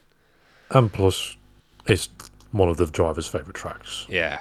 So it's a real private track. Absolutely love it. Even though the racing, it's never been brilliant because it's quite a narrow track, isn't it? It is quite a narrow track. To a modern day track. So it's very hard to overtake, especially... Well, maybe not. I don't know. It was good last year, but that was because of the mid conditions and the ability to follow. But obviously that's sort of changed a bit this year with the increase in inability to follow. Yeah. So that's a mouthful. Do anything else you'd like to add on this race, or should we hop straight to predictions? I think we should hop straight into it quite a bit, though, actually. Yeah. Right. You going for it? I wanna. You could tell, right? I think you should. I think you should either go one or... That's not a Red Bull, anyway. Yeah, I'm doing it. Lando Norris. It's time. I think they stand a good chance. I'm going the opposite end of the spectrum. How opposite? I'm going to be bold here and do something completely I've not done this season before. You're going to back a Mercedes, are you? Max Verstappen. You absolutely. I was going to do Alonso. And I was like, no, logic. Use your logic here. I just think Max will win. I think Max will finish second. I think Piastri will round at the podium. I'm going to go Lewis Lando. Okay. I'll put Hamilton fourth and Russell in... I'll put Russell fifth, yeah. I'll go George Sainz. I'll stick Sainz 6th ahead of Alonso. They'll put Piastri in 6th. Then Leclerc. I'm backing the McLaren upset here. I think this is... No, I'm fully on board with that. Yeah. I didn't even mention Perez. Oh well. That's all that's needed there. I wonder if we're going to get a Red Bull special livery for Japan, considering they could wrap up the constructors. They've got another two. They've got another one livery to run, special livery to run in Vegas this year. They do. Yeah. Oh, sorry, two. No, sorry, they have Kota, of course. It's got US. Yeah, I wonder if there were like some mini tribute to Honda on it, considering. I mean, if they don't know. They have done that already. Well, they didn't get to do it properly last time, did they? So. No, but I guess they could have done it last year as well. Yeah. Do you think they wrap up the constructors? Yes or no? I don't know what the permutations are as we record this. I'm going to say no. Based off what I predicted, because it would make no logical sense. If you want, you could even do the tossing up as I talk about some. I want to talk about some Freca. And I want to talk some IndyCar very quickly at the end here. Okay. If you want to whip, I don't know if you have capabilities to whip out the quick maths when it comes to if Red Bull can win the constructors. What do they? I don't know what there's a graphic on F1 about what they need for Singapore, but I imagine there'll be a lot less now for Japan. Anyway, maybe you could do that, but I'll talk about Freca real quickly. They had a double action at Monza this weekend. Their season's beginning to wind down a little bit now. It was a good weekend for Andrea Kimi Antonelli, who initially won the first race, then got a penalty that saw him go off of it. Martinius Stenchorn, his nearest title competitor there, had a rough qualifying, and then somehow managed to finish third on the podium for race one. It was a pretty mad race. There was a lot of accidents. Rafael Camara, his Ferrari Junior, dropped out of the equation as well. It was a pretty nutty race. Stenchorn made some good passes, to be fair, but then couldn't follow up with a qualifying in race two, and that put him out of position. He went too deep into turn 2 on that one. That put him out of the race. Antonelli won said race, so now he's got a comfortable. He's got a my maths is so bad. He's got a 43-point lead now. Has Antonelli over Stenchorn with how many rounds left? They don't have many. They have Hockenheim and they have Zandvoort. So 4 races to go, 40-point lead. Antonelli's been extremely consistent. He's qualified extremely well. I suspect he'll be able to carry that now. He should be able to see this one out. But it's been fun watching Antonelli and Stenchorn through the season. But yeah, this is between Austria, so a little bit of Austria, but mostly this weekend in Monza.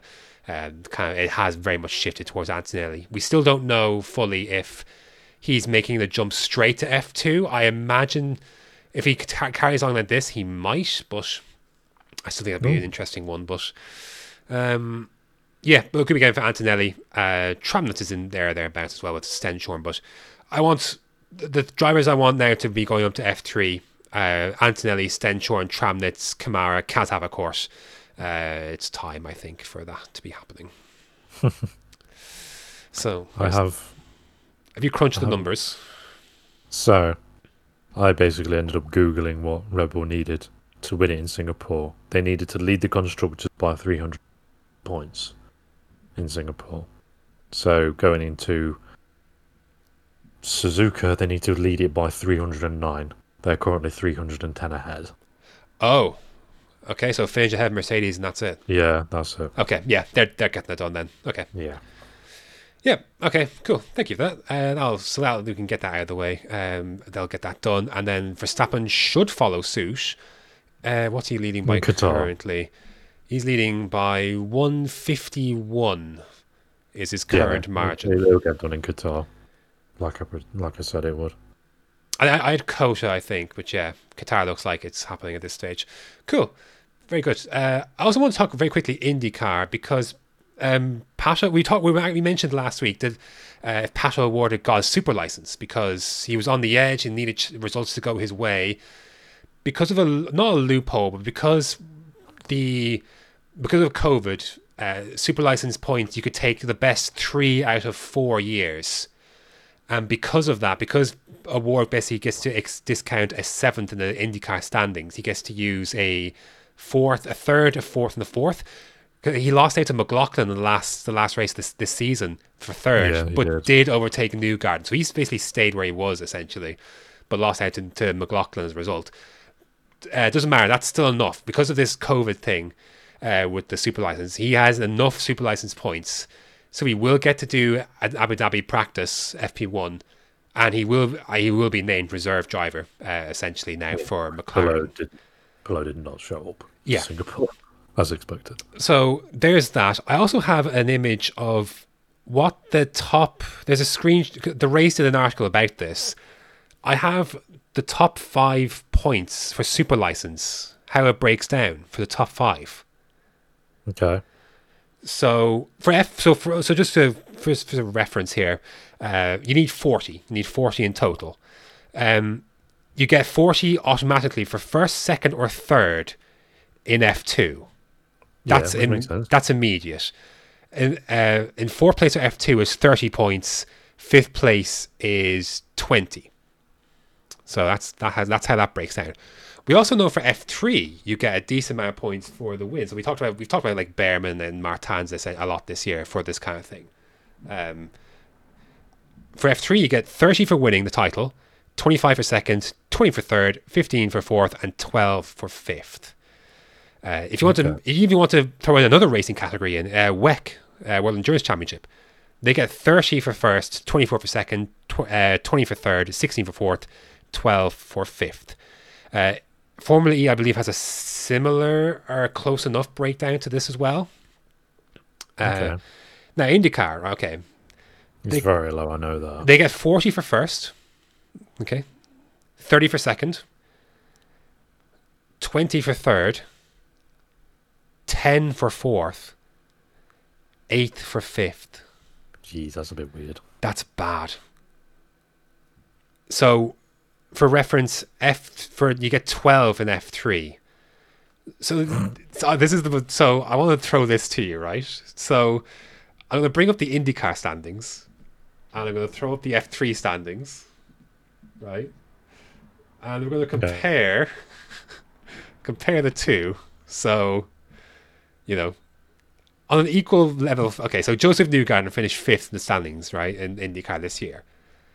He earns less super license points than Pepe Marti. I was going to say, is it Pepe Marti? In Formula 3 this year. Yeah. Deserved, Lisa. So, that's mad. Previous examples of this, Roman Stanek finished 5th last year in F3, back in 2021. It was Martins. That's a little bit more respectable now, to be fair. Liam Lawson in 2020 for F3. Yeah. Oh, dear God. In 2019, there was a PK that finished 5th. Which PK is this? PK. I don't know this one. Oh, Pedro PK. Oh, dear. That's bad. So that's this caliber driver. Like, that isn't that mad? That's terrible. That is an awful IndyCar point scoring system for a super license. That's terrible. Really bad. Anyway, but award is in. By the way, because Lawson now can't fulfill Red Bulls, I assume it would go to Iwasa. Yeah. Because now that because of course the first race was basically like Lawson didn't actually do FP1 because Ricciardo was still there.